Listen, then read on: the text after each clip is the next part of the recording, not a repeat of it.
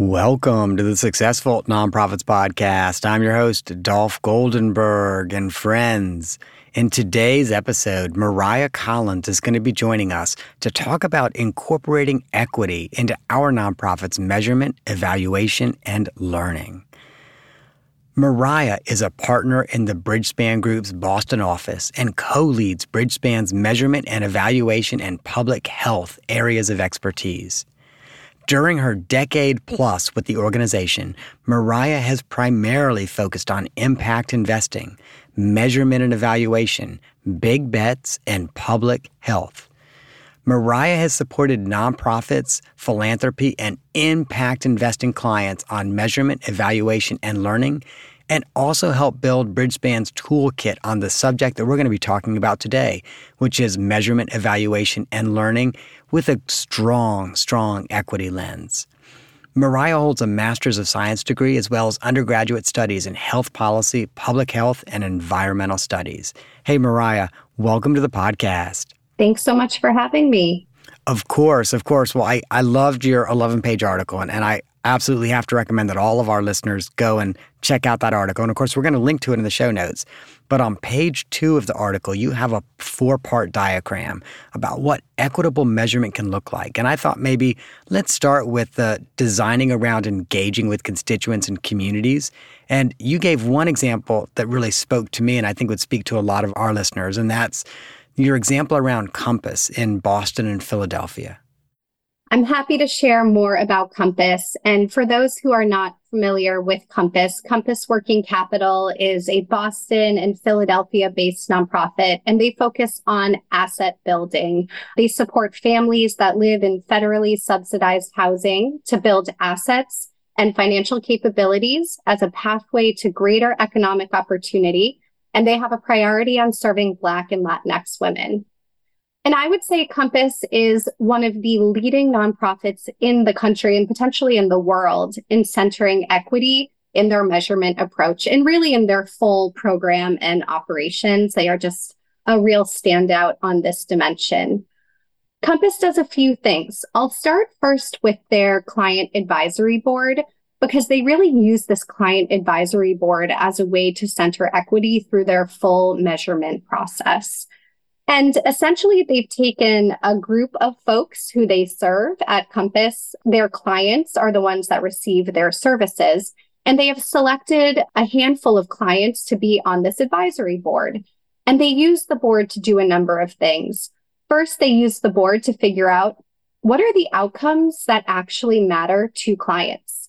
So a big part of measuring with equity at the center is not just using the definition of equity that the nonprofit believes is important or funders believe is important, but the definition of impact that the clients, that those you serve, believe is important. So Compass uses that client advisory board to really understand what is the impact of our program for you and how can we come to a shared understanding and shared definition of that impact. So really from the beginning, they are engaging that client advisory board. And so talk to us about how they actually get that understanding of what's important to the person who you're hoping to make an impact with.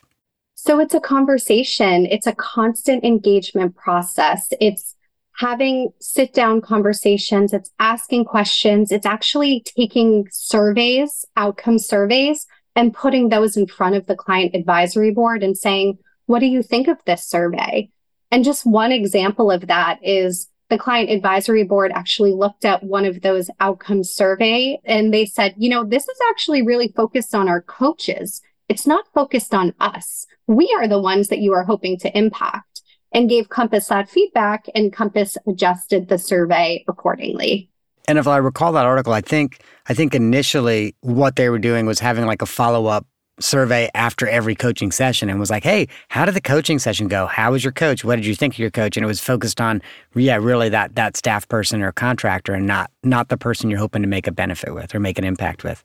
Exactly. And this is a really common theme with measurement for nonprofits. It's very focused on, well, how are we doing as a nonprofit versus what is the impact you're having in the world?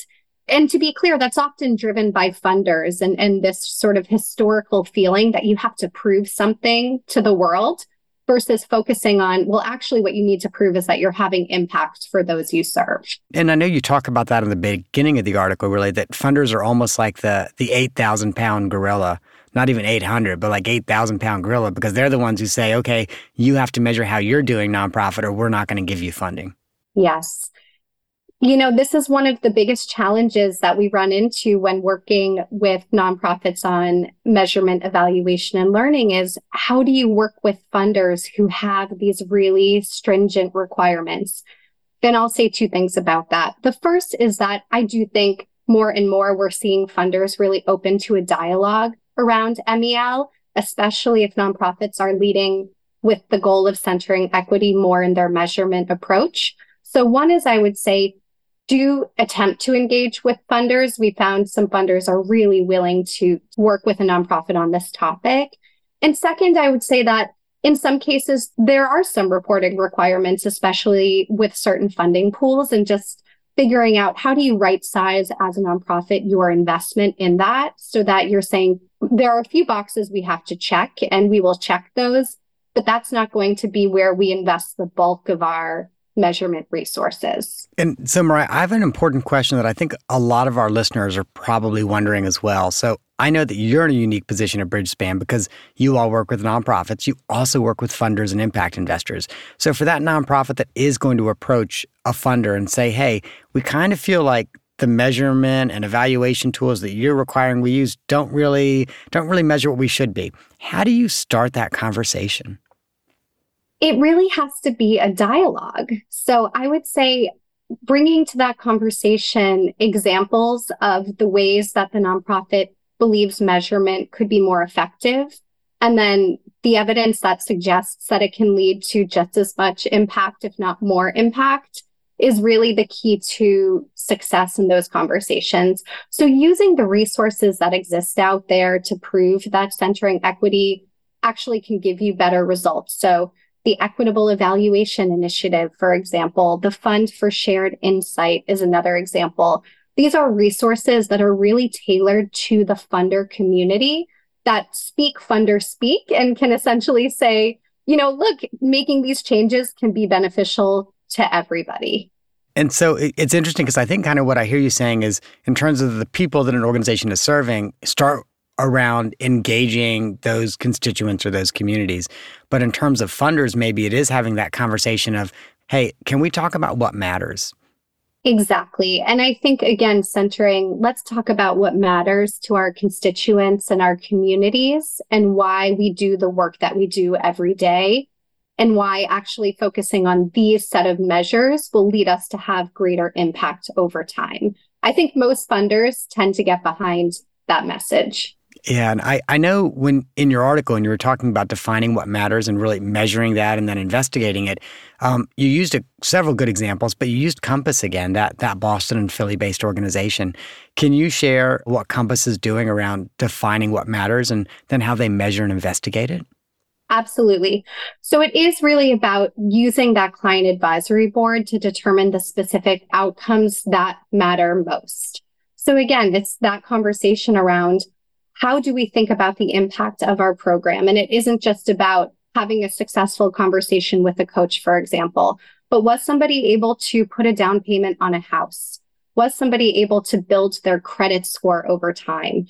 And I think that credit score is a really interesting example because Compass was, for the most part, actually more focused on some of those ultimate outcomes. So how much money was going into a savings account and what was able to happen in that person's life as a result of the savings account.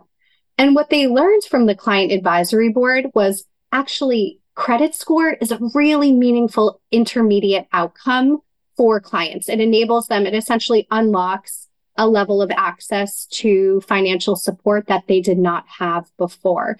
So because of the conversations with their clients, they said, gosh, we are going to actually intentionally measure credit score as an intermediate outcome.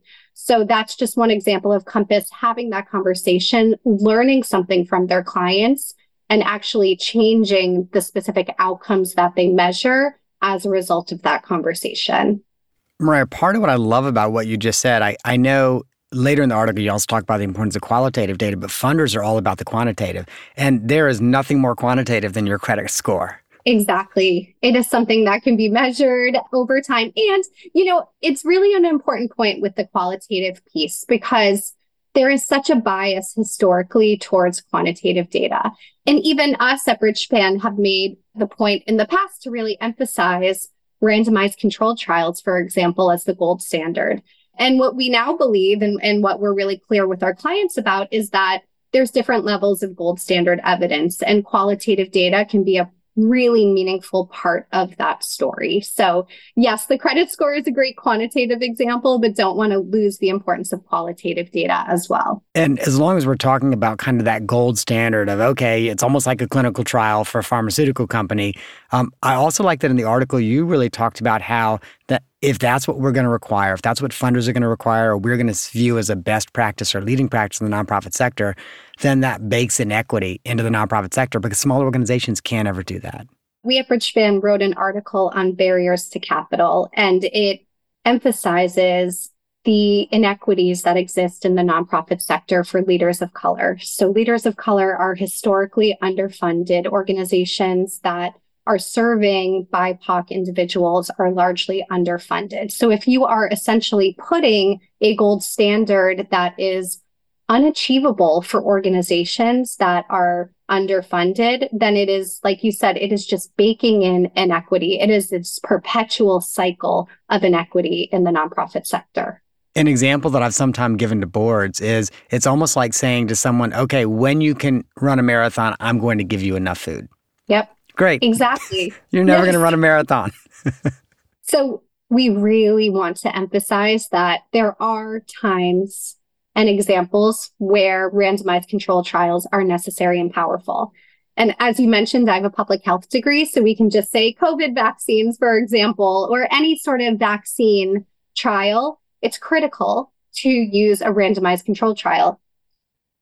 And that is not the case in the social sector. There are certain programs where it is important, and there are many programs where you can actually get a very high level of evidence without ever doing a randomized controlled trial. Mm-hmm. Absolutely. And much like the vaccine example you gave, also really, if you think about equity in terms of vaccine hesitancy, because if we do is measure, okay, who's hesitant, who won't get vaccinated for COVID, that doesn't really help us. We do have to kind of define what matters. Why won't they get vaccinated, and what can we do to move that needle? Exactly. And this really gets to our point around data disaggregation. And essentially, if you're looking at your data as one big group or one big community, you're going to miss some really important nuances that are going to help you drive to have more impact over time. So we really can't overemphasize enough the importance of disaggregating your data across many dimensions, and race and ethnicity is a really critical part of that. And we found that nonprofits that take that extra step to disaggregate their data are actually then able to bake in what we call curb cut effects. So essentially, if you are designing for the most marginalized individuals in your program design, everyone is going to benefit. But you may not actually know who the most marginalized individuals are for your program or what is needed unless you take that step to look at your data by different subgroups. It's interesting you say that, because one of the things I was really struck by, often when we think about disaggregating data, we do think around those demographics, gender identity, race, ethnicity, et cetera. But you talked about a really interesting disaggregation, which was a housing organization that said, hey, we should really disaggregate based on, are they in housing authority provided housing? Are they in a voucher housing with a private landlord, or neither? And that is another fantastic Compass example where they essentially said, we are going to disaggregate across where our clients actually live and see if there are meaningful differences. And that is where I would just encourage creativity. And as a nonprofit, you know your clients, you know your constituents, you know your communities really, really well. And just encouraging creativity with disaggregation and figuring out what are your own hypotheses that you can test. And then how can you cut the data to try to understand what might be happening? You mentioned that that's something that Compass did. And so what did Compass learn when they said, okay, let's look at those that are in traditional public housing, those that are in vouchers, and those that get vouchers, and those that get neither?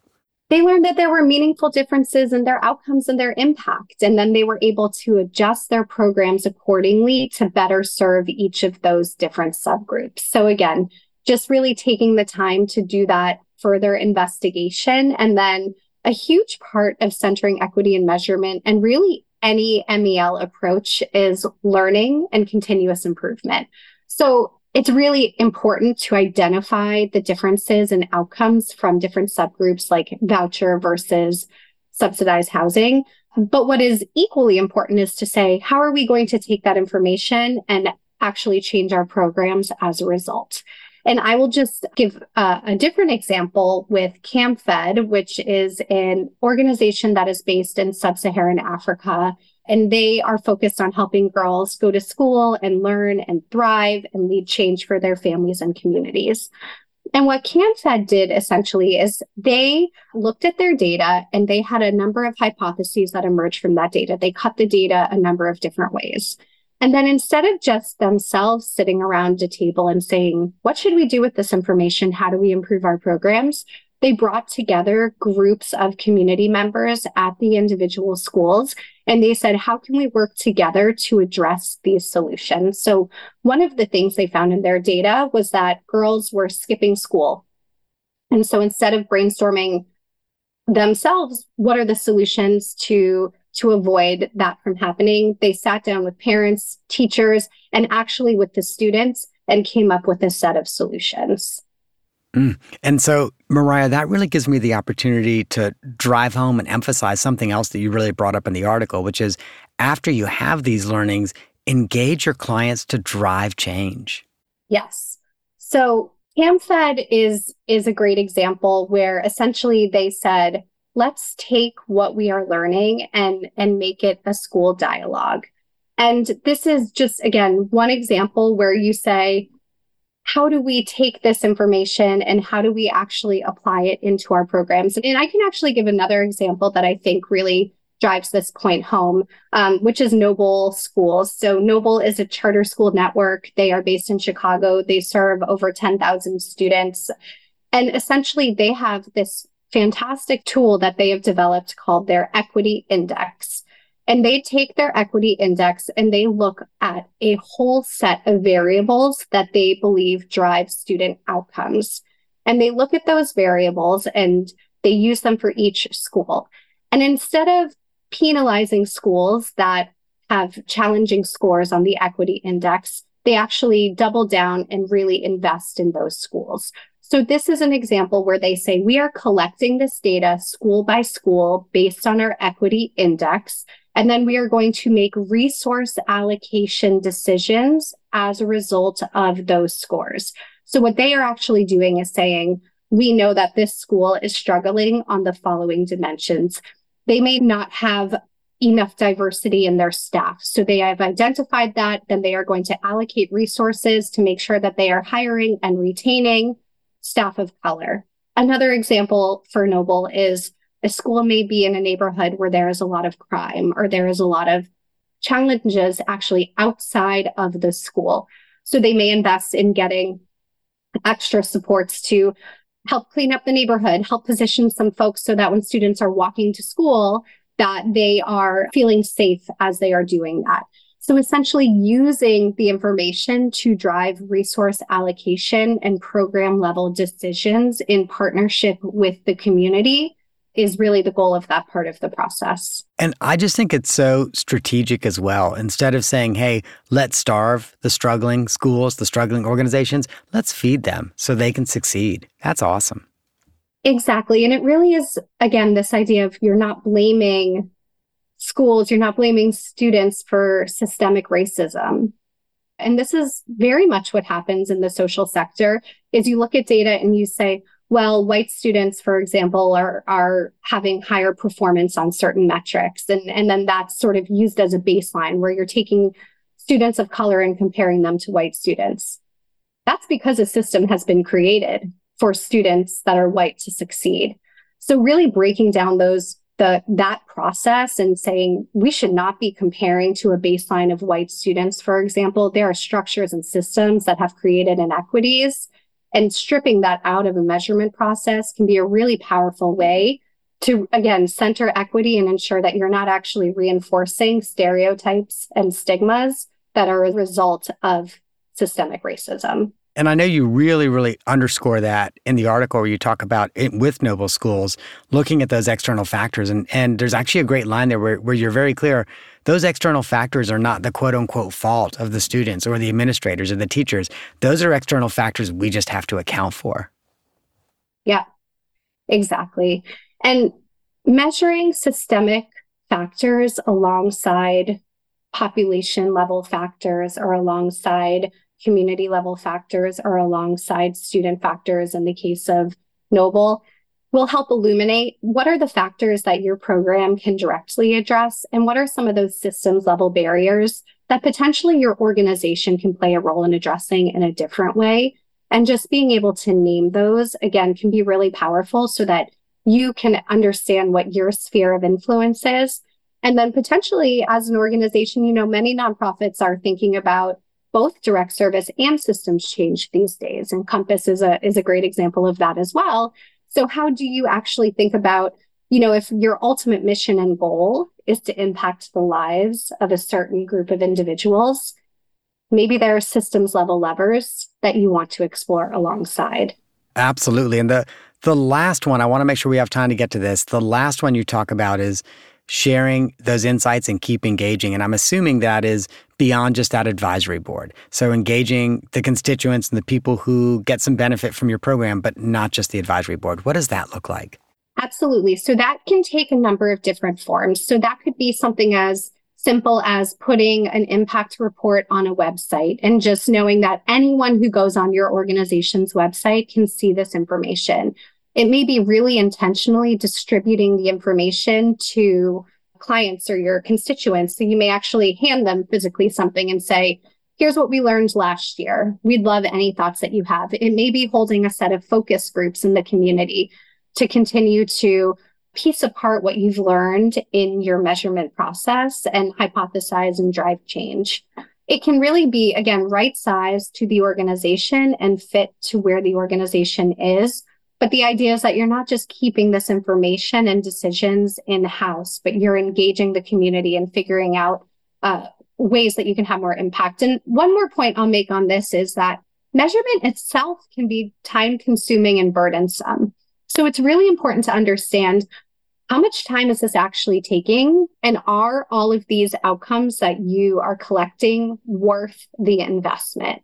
And that's a place in particular where community members, those who you've actually engaged in the past in surveys, for example, can provide some really meaningful feedback as well. I could not agree more. The organizations, especially the relatively small organizations that will say, oh, we're measuring and tracking 50 data points. Great. You're a small organization with 10 staff. What are you going to do with those 50 data points?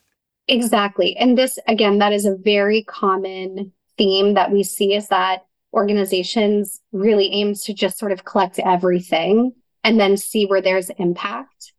And, that is an important part of the learning process, but it's not the only part of the learning process. And what we found is that the organizations that have the most impact are, again, figuring out what matters most to constituents, narrowing in on the few set of indicators that actually matter, and then investing more deeply in those indicators. You may actually end up spending the same amount of money or even less if you're measuring 5 things very well versus trying to measure 50 different things. Mm-hmm. So speaking of impact and focus, that is a great segue to the off the map question. So Mariah, I am aware that you have 3 children who are all under the age of 5. And as someone who is becoming a foster parent of a teenager and looking at this and going, how do parents do this? I'm really curious, how do you balance the demands of being a partner at Bridgespan, which is a pretty demanding, impactful position, with your family obligations? Oh, that is a great question and one that I think about every single day. I would say 3 things. The first is Bridgespan, one of Bridgespan's co-founders, Tom Tierney, who was the managing partner at Bain & Company and then started Bridgespan. He really emphasizes this idea of work-life integration, which is something that as I've become the parent of 3 young kids, have really learned to embrace, which is you work when you can and you parent when you can. And you really sort of do them in a way that there isn't a hard start and a hard stop to your day, but rather each day you sort of wake up and you have a set of things that you're prioritizing and you figure out how to set them in. So sometimes that means I'm working at 7:30 at night, but I made the choice to pick up my son or daughter at 3:00 in the afternoon. So it's making those trade-offs every day and sort of feeling at peace with being able to make those choices. And then the second is I have a village. I have my parents are actually a 5-minute walk from where we live and are very active and engaged with our kids, and we could not do it without them. And then the third is that I love what I do. I love my job. I love my kids. I wake up every day and I feel like I am doing things that I enjoy doing, even though, to be clear, both are very hard at points. And it just, it gives the energy to really be able to focus on both right now. And Mariah, thank you. I want to thank you for sharing that with our listeners, but especially with me. I need that level of counseling right now. So thank you so much. Take all the help you can get. Exactly. Well, Mariah, thank you so much for coming on. I'm grateful. And of course, we always want listeners to be able to reach out to you. So there's a few URLs I want to share. The first is you can go to bridgespan.org, and there you can find toolkits for nonprofit leaders to really focus on centering equity. The second is equitableeval.org, which provides really leading thought on measuring for equity. We are also, because we've talked probably more about Compass than any of the other organizations that are profiled in the article. So in addition to linking to the article, we're also going to put a link to Compass because, Mariah said they're probably doing this better than almost anyone else that she's aware of. So let's make sure that we check that out as well. Mariah, thank you for joining us today. I learned a lot, and I know our listeners did too. Thank you so much for having me. It was a lot of fun. All right, listeners, don't forget, if you're in the car, on the subway, somewhere else, and you're like, dang, I did not get those URLs down, you can always go to successfulnonprofits.com, which I feel confident, and I smile and almost laugh when I say this, I feel confident is bookmarked in your favorite website ever. So you can always go to successfulnonprofits.com. Go to the show notes and you can get all of those URLs. Additionally, if you found this episode a useful one, if you thought, yeah, we need to be thinking more about equity and we need to be thinking more about evaluation in our organization, there's 2 other episodes you should consider. First, you're going to have to go in the Wayback Machine to go to episode 184, and that's Understanding Your Impact Through Monitoring and Evaluation with Amanda Woomer. And the second is episode 214, Gender Matters in Philanthropy with Jeannie Sager. And finally, listeners, I have a sincere request of you.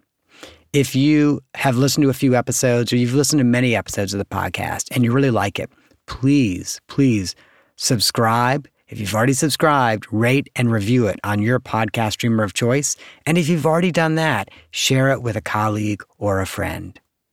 That, my friends, is our episode for the week. I hope that you have gained some insight to help your nonprofit thrive in a competitive environment. And friends, the lawyers have been making me say this since I think we started the podcast in 2016, and I'm a little tired of saying it. But if I don't say it, they tell me I can't do the podcast. I'm not an accountant nor an attorney. And neither I nor the Goldenberg Group provide tax, legal, or accounting advice. This should be no surprise. I say it every week. This podcast is for informational purposes only, and that means it should not be relied on for tax, legal, and accounting advice. Please don't get that kind of advice from a podcast. If that's what you need, find a licensed, qualified professional that specializes in exactly the type of counsel you need and reach out to them. And if you're not sure what type of professional you should be talking to, or you don't know someone in your area, you can always reach out to me. I'm happy to help you figure that piece out.